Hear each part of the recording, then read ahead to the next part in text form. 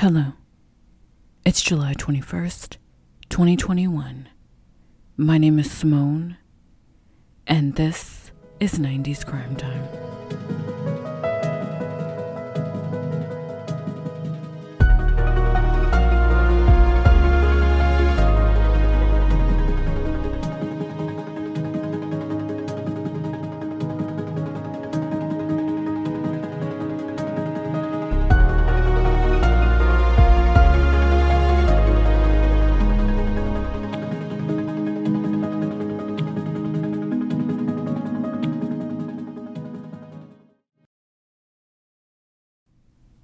Hello and welcome to a brand new episode of 90s Crime Time. And if you're new to 90s Crime Time, welcome to the show. Like always, I hope you all had a great weekend and are having a great start to your week. Please stay tuned until the end of the episode for some maybe awesome announcements. And with that, let's dive in to today's case.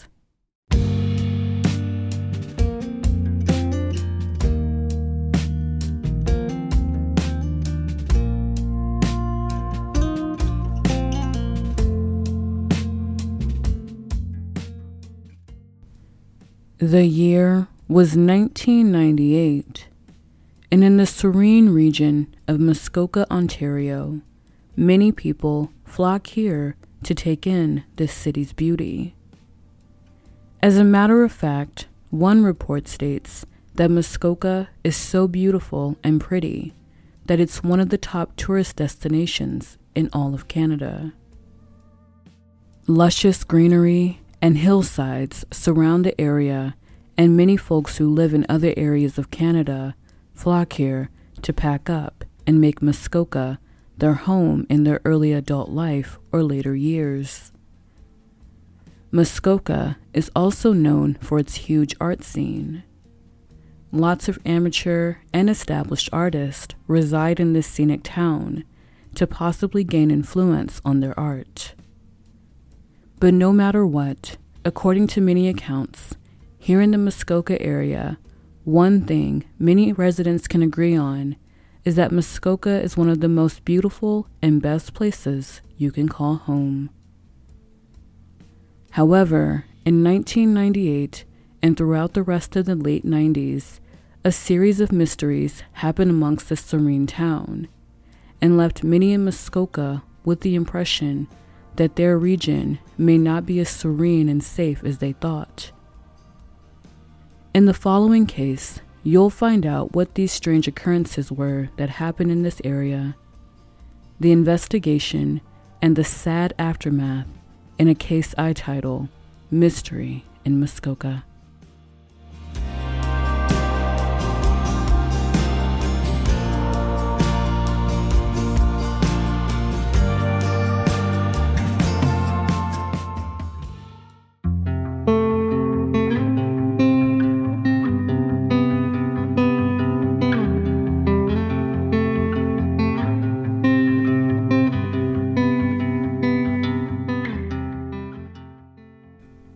In the late 1990s, in the Muskoka region of Ontario, Canada, specifically in the city of Huntsville, just a little over 100 miles from Toronto, and of around 20,000 people, many residents here welcomed many tourists to the area. But many here also conversed with their neighbors and enjoyed living their lives in the scenic area. One neighbor who many in Huntsville liked to greet was Joan Lawrence, who was in her 70s. Miss Joan Lawrence was a hermit-like neighbor in Huntsville, and many referred to her as the cat lady because she had a significant amount of stray cats that lived with and hung around her many times throughout the day. But who exactly was this Joan Lawrence? Well, let's go all the way back to 1921. According to a report, Joan Lawrence was born on January 10th, 1921. In her late teenage to early adulthood years, Joan became a journalist and a struggling poet. But according to people who knew her, she quickly became unimpressed with the journalism profession, and she wrote an op-ed for the Ottawa Citizen newspaper saying, quote, "Journalism is a closed corporation," end quote. However, by her 20s, Joan went to work for a Toronto newspaper and was hired as a copywriter. She was also a reporter and editor at other respective publications. Joan eventually changed careers into advertising, but her love remained for writing poetry and one day writing a book. As luck would have it for Joan, in 1941, she wrote a small poem that was published in the Toronto Star. She titled it "The Little White Rose." And in her poem, she wrote, "The window of the florist's shop was gay, with flowers in an orderly array. But all alone one little white rose lay, forgotten in a dusty corner. There no eye could see that it had once been fair, no ear could hear its wishful prayer." Joan was having great luck getting her writing out there to the world. And in even better news, in 1943, Joan married an Army lieutenant named Burton Gamble. However, even though Joan had an uptick of luck in her professional and private life, according to reports, in 1947, Joan was fired from her advertising job because, according to her boss, Joan was trying to write a book while she was supposed to be working. Also, Joan and Burton eventually divorced, and according to a 1949 published notice, Joan requested a divorce due to adultery. It's not well known of what Joan did right after her divorce, but what is known is that sometime after her divorce, Joan moved to Toronto to care for her elderly parents until they passed on.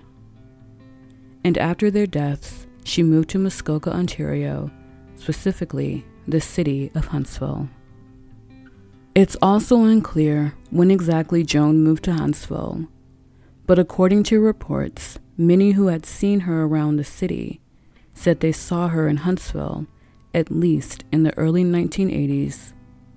And also in the report, her name appeared on a local property deed in 1984. To the ones who saw Joan on an almost regular basis in Huntsville, Joan was petite with stern brown eyes, and she stood out in this smallish community. Joan was quiet, but on the other hand, she wasn't afraid to speak her mind. And to one of her neighbors, Joan was, quote, "tough as nails," end quote. She wore minimalist style clothing, as some would describe as Salvation Army type, and it's unclear if Joan did or did not have some type of vehicle.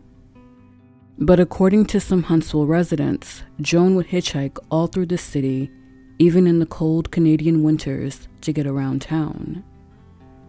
Sometimes she'd offer some money to drivers, like $20 to get around town, but most refused to take her money. And curiously, and it's unknown exactly when, but sometime after her arrival into the new city, Joan began taking in unwanted litters of kittens, and she was soon living with dozens of cats. No one knows why Joan took in these stray cats, but soon enough, she became known as the Cat Lady. All around Huntsville, lots of folks would see Joan with her cats, but what many didn't exactly know was that even though many assumed she was a little on the poorer end of financial stability, Joan was almost desolate, and she lived in a shack that was in dire conditions, and she only lived off an $800 a month pension. What's worse is that in 1994, while living with almost 30 stray cats, Joan had stacked some newspapers too close to her wooden stove, and when she lit the stove, the newspapers caught fire and burned down her shack. Luckily, she and her cats were not injured, but now they were homeless. According to reports, after the tragedy with her home, Joan lived in various boarding houses and the Salvation Army. In many of her new places, her cats were not allowed to live with her, but she kept her cats in a particular section of a nearby forest and visited them regularly and fed them. By 1997, Joan needed somewhere else to live, and as luck would have it for her, she came across a retirement residence called Cedar Pines Christian Retirement Lodge, ran and owned by a real estate owner named Catherine Land, who belonged to a reputable real estate business family. Here at the retirement home, it's not exactly known how her time was spent there, but according to an article, she lived in an attic, and Joan eventually complained to her landlords, specifically Catherine, that the rent there was too high and eating away at most of her monthly pension. In return for her complaints, Catherine and the rest of the Land family, who owned residential property, allowed Joan to move to another one of their properties, an 80-square-foot shed to call home. This shed had no running water, provided little to no insulation or heat, and cost her around $600 a month, which defeated the purpose of her saving more of her pension. But with this new deal, she was able to keep her cats. To Joan, this shed on the Land's property was the only place that would take her and let her keep her cats. And without any family to take up for her, this, according to reports, was Joan's last hope. Joan's new home in the shed was on the Land's property, called Land's Farm, and the property was marked with no trespassing and beware of dog signs, and the property kept Joan out of sight of the public.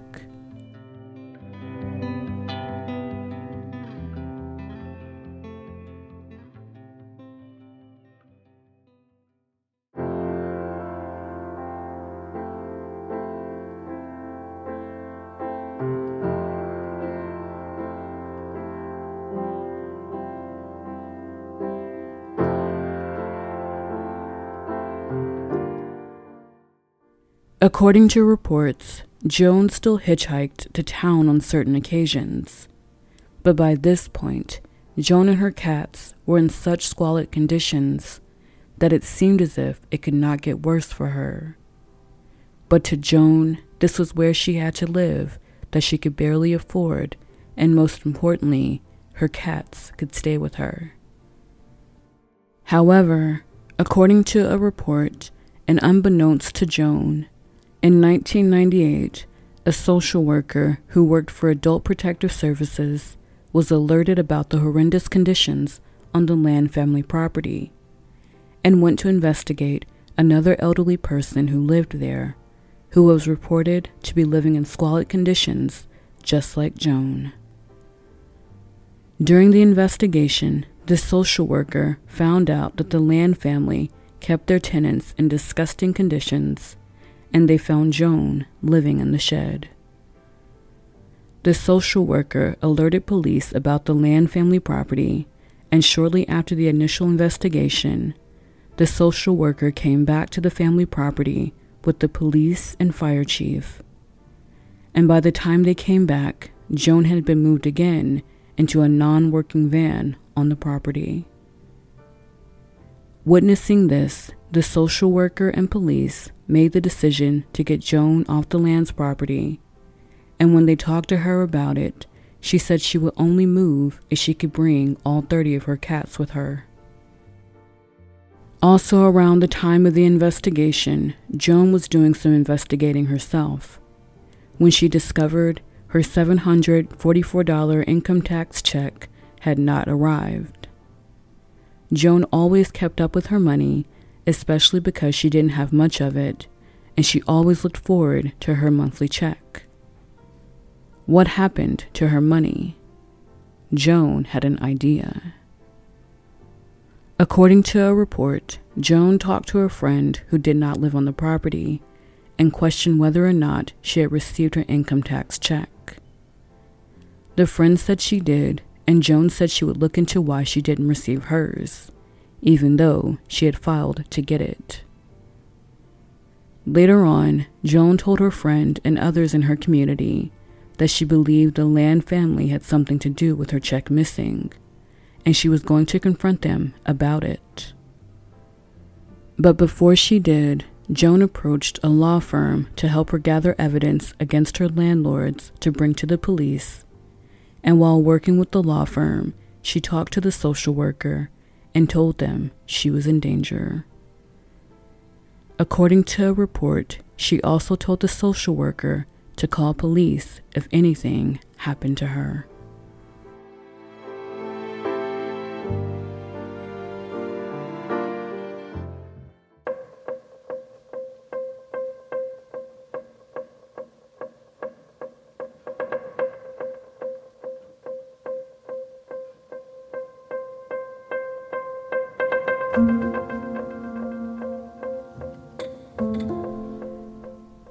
In October 1998, staff at the law firm Joan hired told her that the paperwork for police was ready for her to file. But Joan never showed up to take the next steps. About a month later, Joan still hadn't gotten back in contact with the law firm, the social worker, or the police. And by November 25th, one of Joan's friends, who also lived on the land property, who had become close to her, and who had not seen her for a few days, got in contact with his probation officer about his concerns about where Joan could be. The probation officer relayed this information to police, and just before Joan could move to another property or officially file a complaint about her missing check or her landlords, Joan was officially declared a missing person. A police officer was assigned to Joan's case, and during the investigation, the officer first started looking into Joan's landlords. According to reports, the officer learned that the land property was officially owned by Catherine Land's brothers, David, Walter, and Paul, and their uncle, Ron Allen, who also lived on the property. And when Joan moved on the property, Ron would often drive Joan to the post office and bank in town so she could cash her pension checks. The officer also learned from one of Joan's friends that Joan told her that one of her landlords had taunted her by stepping on her cats. And when the friend noticed that Joan used the restroom of a fast food restaurant to bathe instead of using the one in the farmhouse where Ron lived, she questioned Joan about it, in which Joan replied, quote, "You just never know what he's going to do," end quote. The police also learned that Joan instructed the post office to give her mail only to her and not the Lands. And according to another report, for reasons unknown, Joan shared a bank account with David Land, who had a card to access her bank account, while Joan did not have access to a card. And according to a police report, someone was accessing the account by a bank card around the same time that Joan was last seen. When police questioned David Land about Joan's disappearance, he provided many conflicting stories about Joan's whereabouts. He told police she was possibly in Vancouver or another part of Canada, or in New York or Florida or Hawaii. He said she may have been with a friend or that he had just seen her in a neighboring town. And after about 90 minutes of questioning, David insisted she was still alive. Police also questioned other residents who lived or formerly lived on the Land's properties, and what they had to say about where they stayed would be eye-opening to police. One resident said he thought he was in a psychiatric hospital because there was only 14 people living in the house and only 4 were able to carry on a conversation, and that 10 of them were deaf. Another resident told police he had no shower facilities and was told he'd be taken to Fern Glen, another land property, to shower once a week. Instead, he said he was taken there around once a month. Other residents said they had no access to a bathroom, and another said they were taken into town once in a while, but after a while, he felt that it was useless to go into town because he didn't even have money for a cup of coffee. Lastly, another resident said he was paying $700 to live at a property by the Lands, but only had rice and pasta to eat. By now, according to the lead detective on the case, all signs were pointing to the Land family regarding Joan's disappearance. Police also spoke with the man who alerted police about Joan's disappearance, 57-year-old Alan Marshall, and he told police that since he lived near Joan around the time of her disappearance, he heard gunshots and saw a backhoe being operated.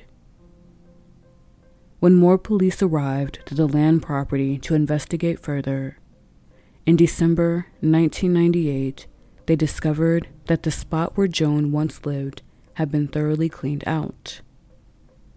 They searched the woods and all over the property to try and find any sign of Joan with the help of a backhoe and helicopters, but there was no trace of her.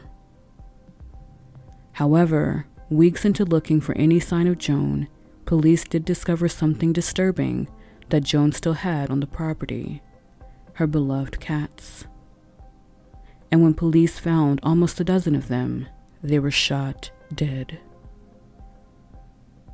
As the investigation into Joan's disappearance and the Lands continued over the next few months, leading into 1999, police began to look further into the Lands.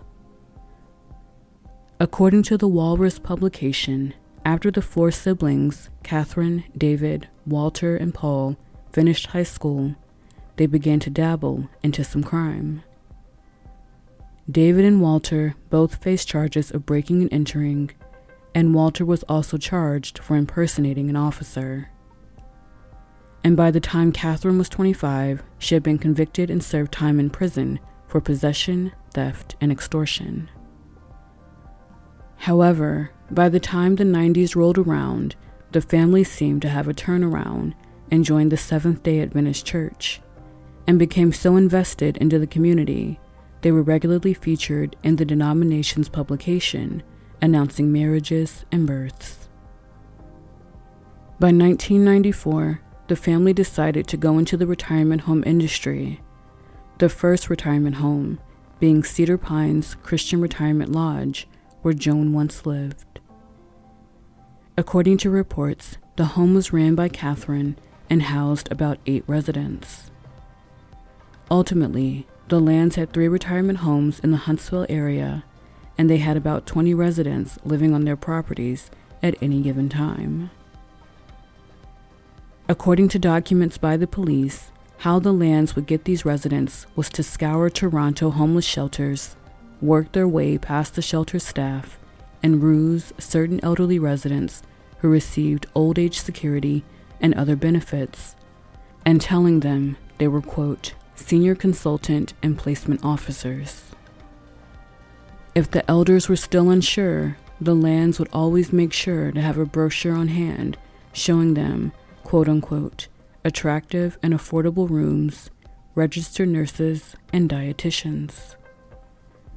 However, further in the police documents stated that when residents arrived to the properties, they were often met with mattresses on the floor, foul odors, and staff who were not qualified and left tenants on their own. According to a report, other documents stated that the Lands actually hired friends and family to work on their properties, allegedly even if they didn't have the proper qualifications. When the Lands operated their retirement homes at that time, Ontario didn't have strict laws regarding retirement homes, and they only had to make sure their buildings were up to code and tenants were protected. And allegedly, if their homes were not up to code, the Lands would pay off people to get their homes up to par. Going back to the disappearance investigation, police learned from the social worker's original client, Joseph Paquin, who lived on the Lands property, that he paid the family $400 a month to live in a tiny cabin he shared with another elderly resident. Joseph was visually impaired, and he told the social worker and police that he had cleaned out the cabin by himself in the middle of winter and survived on a diet of Kraft Dinner for nearly every meal. He went on to say he had no access to a telephone and therefore had no way to reach anyone in case of an emergency. The police also got a tip from a wife of a local lawyer who had visited the land property and said his client gave Catherine $700 for a furnace, and when she was confronted by the lawyer, she gave the money back. There were many complaints of jewelry going missing and bank cards destroyed, with some of the residents losing everything to the lands. By 1998, the same year Joan disappeared, Catherine sold the Cedar Pines home and moved to the United States. And in 1999, Walter and his family moved to southern Ontario. Paul moved to Alberta, Canada, and Ron, their uncle, seemed to just disappear. In January 1999, a week before their last retirement home was closed, the lead detective in Joan's case interviewed one of the last few remaining residents, 70-year-old Ralph Grant. Ralph told police that he couldn't wash or feed himself and that he had difficulty speaking due to a surgery on his jaw. And after the last property closed, the residents allegedly moved to the private residence of its final manager. Continuing with the investigation, by July 2000, police discovered something else ghastly. There were two more seniors who couldn't be accounted for, 90-year-old John Semple and 71-year-old John Crofts. Later that year, in November, police added another name to the missing persons list, Ralph Grant, who had recently spoken with the lead detective. When police questioned the last property manager of where Ralph last lived, she said she had not seen him and did not go to her place when the retirement home closed.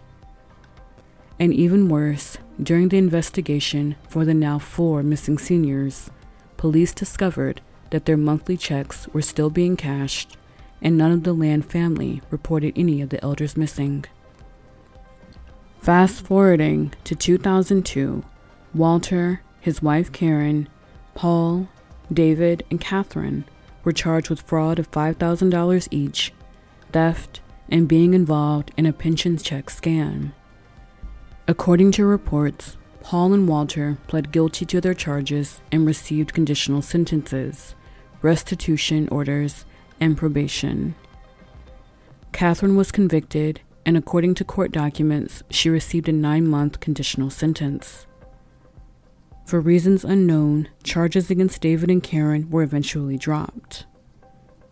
And unfortunately, despite the extensive search into the disappearances of the 4 elders, no trace of them have been found, and their bank accounts have been left untouched. Theories by the police suggest that all of the elders were murdered and could be in a mass grave, or they could have been disposed of at the bottom of the lake that is adjacent to the land property. No one has been named as a suspect, and even though police have allegedly tried to question the Land siblings further, they simply have not cooperated or cannot be tracked down for questioning. Paul and Catherine have not been located since the early 2000s. In 2005, Walter was convicted of several armed robberies, and by 2015, he was living in a Salvation Army campus in Scarborough. And as of 2017, a report states that he and David owned a gas service company where they offer a senior discount. Paul, the last brother, apparently lives in Seoul, South Korea, where he allegedly works at a private Seventh-day Adventist school.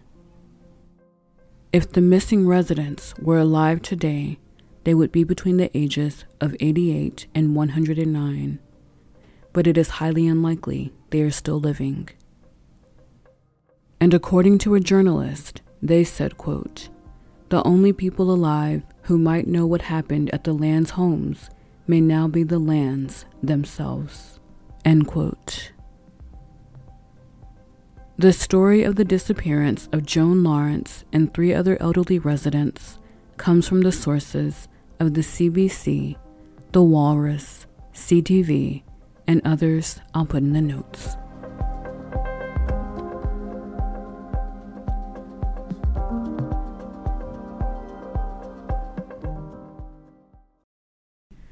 All right, that was a tough one. I should have put a disclaimer talking about elder abuse. I apologize for that. But that's one of the first things I want to mention about this case is that this was honestly elder abuse. Now, the Land family, and that is Laan. I'm unsure if it was Lan or Lawn. I apologize for the misappropriation or mispronunciation of the last name. But they have not been charged or anything for the disappearances of the 4 elderly residents, but all signs point to them. I do not believe, along with many reports and family members, that these 4 elders died naturally. I do not believe that at all. I believe that these residents, specifically Joan, were confronting the Land or Lawn family about their missing money because it's obvious that allegedly this family was stealing from the residents, mostly the most culpable to be stolen from, because according to reports, they did not have much family, and they were the Land family were stealing these people's monthly checks and getting money out of them and making them live in squalid conditions, because who puts an elderly person, or anyone for that matter, in a shed or in an unworking van, or even better, an attic?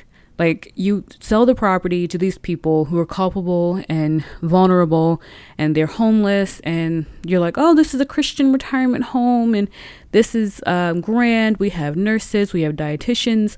You're going to get the best care. You know, like I said, we're Christian, and we're senior consultants and things like that.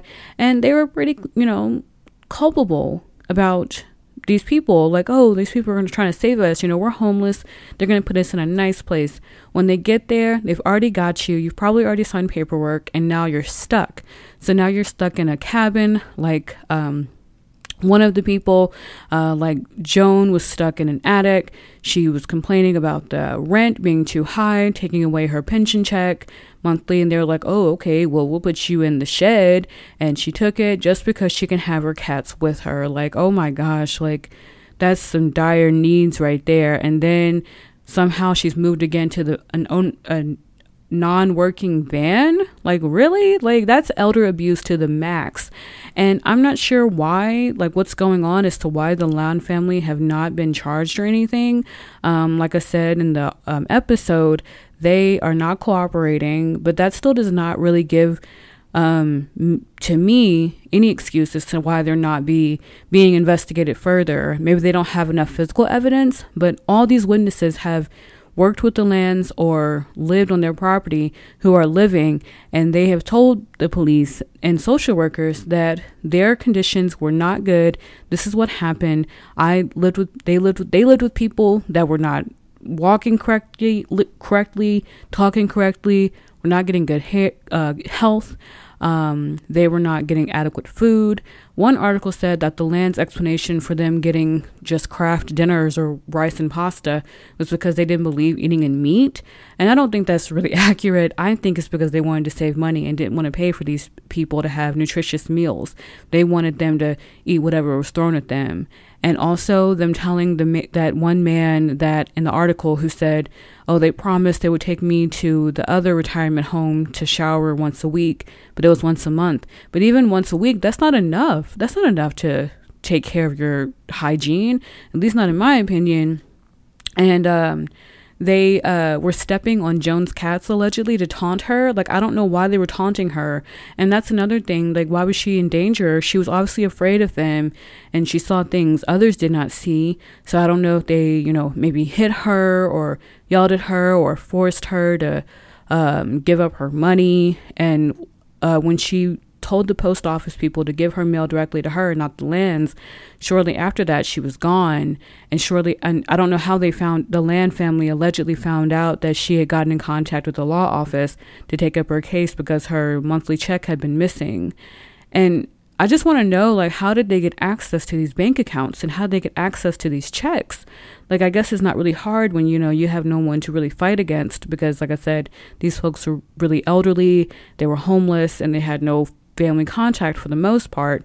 And that's just really mucked up, in my opinion. You prey on the weak and getting their money, that's theft and that's greed.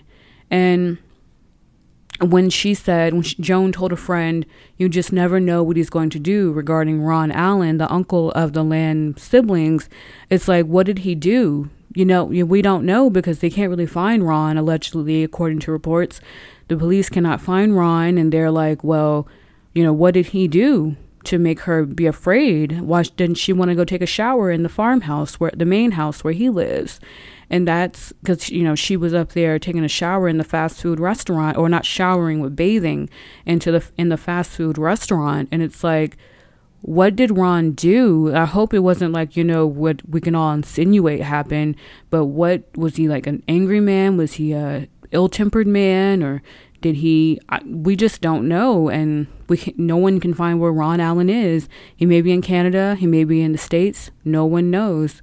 And what I read, why Joan did not have any family contact was because they had like a family, like monetary issue, like a dispute over like an inheritance or something. And Joan pretty much left. She not gave up on the family, but she didn't want to be bothered with them anymore. Now that was according to a report. No one really knows why she left and wanted to just be like a hermit, in a hermit type situation and just live with cats. No one really knows. And I thought it was really sad and ironic with her poem and that she wrote back in the 40s, talking about being forgotten and the white rose just laying in a dusty corner. That's pretty much how she lived the end of her days. She was alone. She had some friends, I guess, but more acquaintances, but she was alone. And it's really sad that it happened to Joan or any of the elderly residents. And like I said, lastly, I believe they were all murdered, more than likely by the Lawn family or associates of the family, all because they probably wanted the money, or they were confronted by the elderly residents about where their money was and why they didn't have access to their funds anymore. Now, that's just my belief. That's what a lot of people believe. You all can draw your own conclusions. No one come at me for saying something. I hope I did not offend anybody. I don't think I did, but sometimes my words can be misconstrued. But like I said, I just believe that the Lawn family needs to be looked at harder and closer. And that's just my opinion on the case.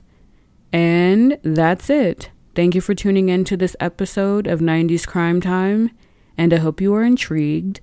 Please let me know what you think about this episode on 90s Crime Time social media, on Instagram, Twitter, or Facebook. Also, if you'd like to monetarily support the show, you can head on over to buymeacoffee.com/90s Crime Time and support there. And I still have some 90s Crime Time merch with the new logo on them if you're interested. And you can choose from a sticker, magnet, or shot glass.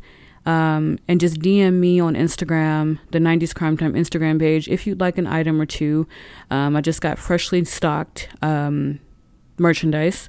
And if you like today's episode and have not left a review yet, I'd love for you to, if you have Apple Podcasts, and hopefully it is a good review. Most of you have been doing good reviews on 90s Crime Time. I appreciate that. And some of you have been critical, and I appreciate that as well. Lastly, on the next episode, this was the special announcement that I was mentioning earlier. Lastly, on the next episode of 90s Crime Time, I'm going to try something a little different on the show that will only occur like every once in a while, and you'll see what I mean on the next show. And with that, stay safe and healthy, have a great weekend, and I'll see you soon for a brand new episode of 90s Crime Time.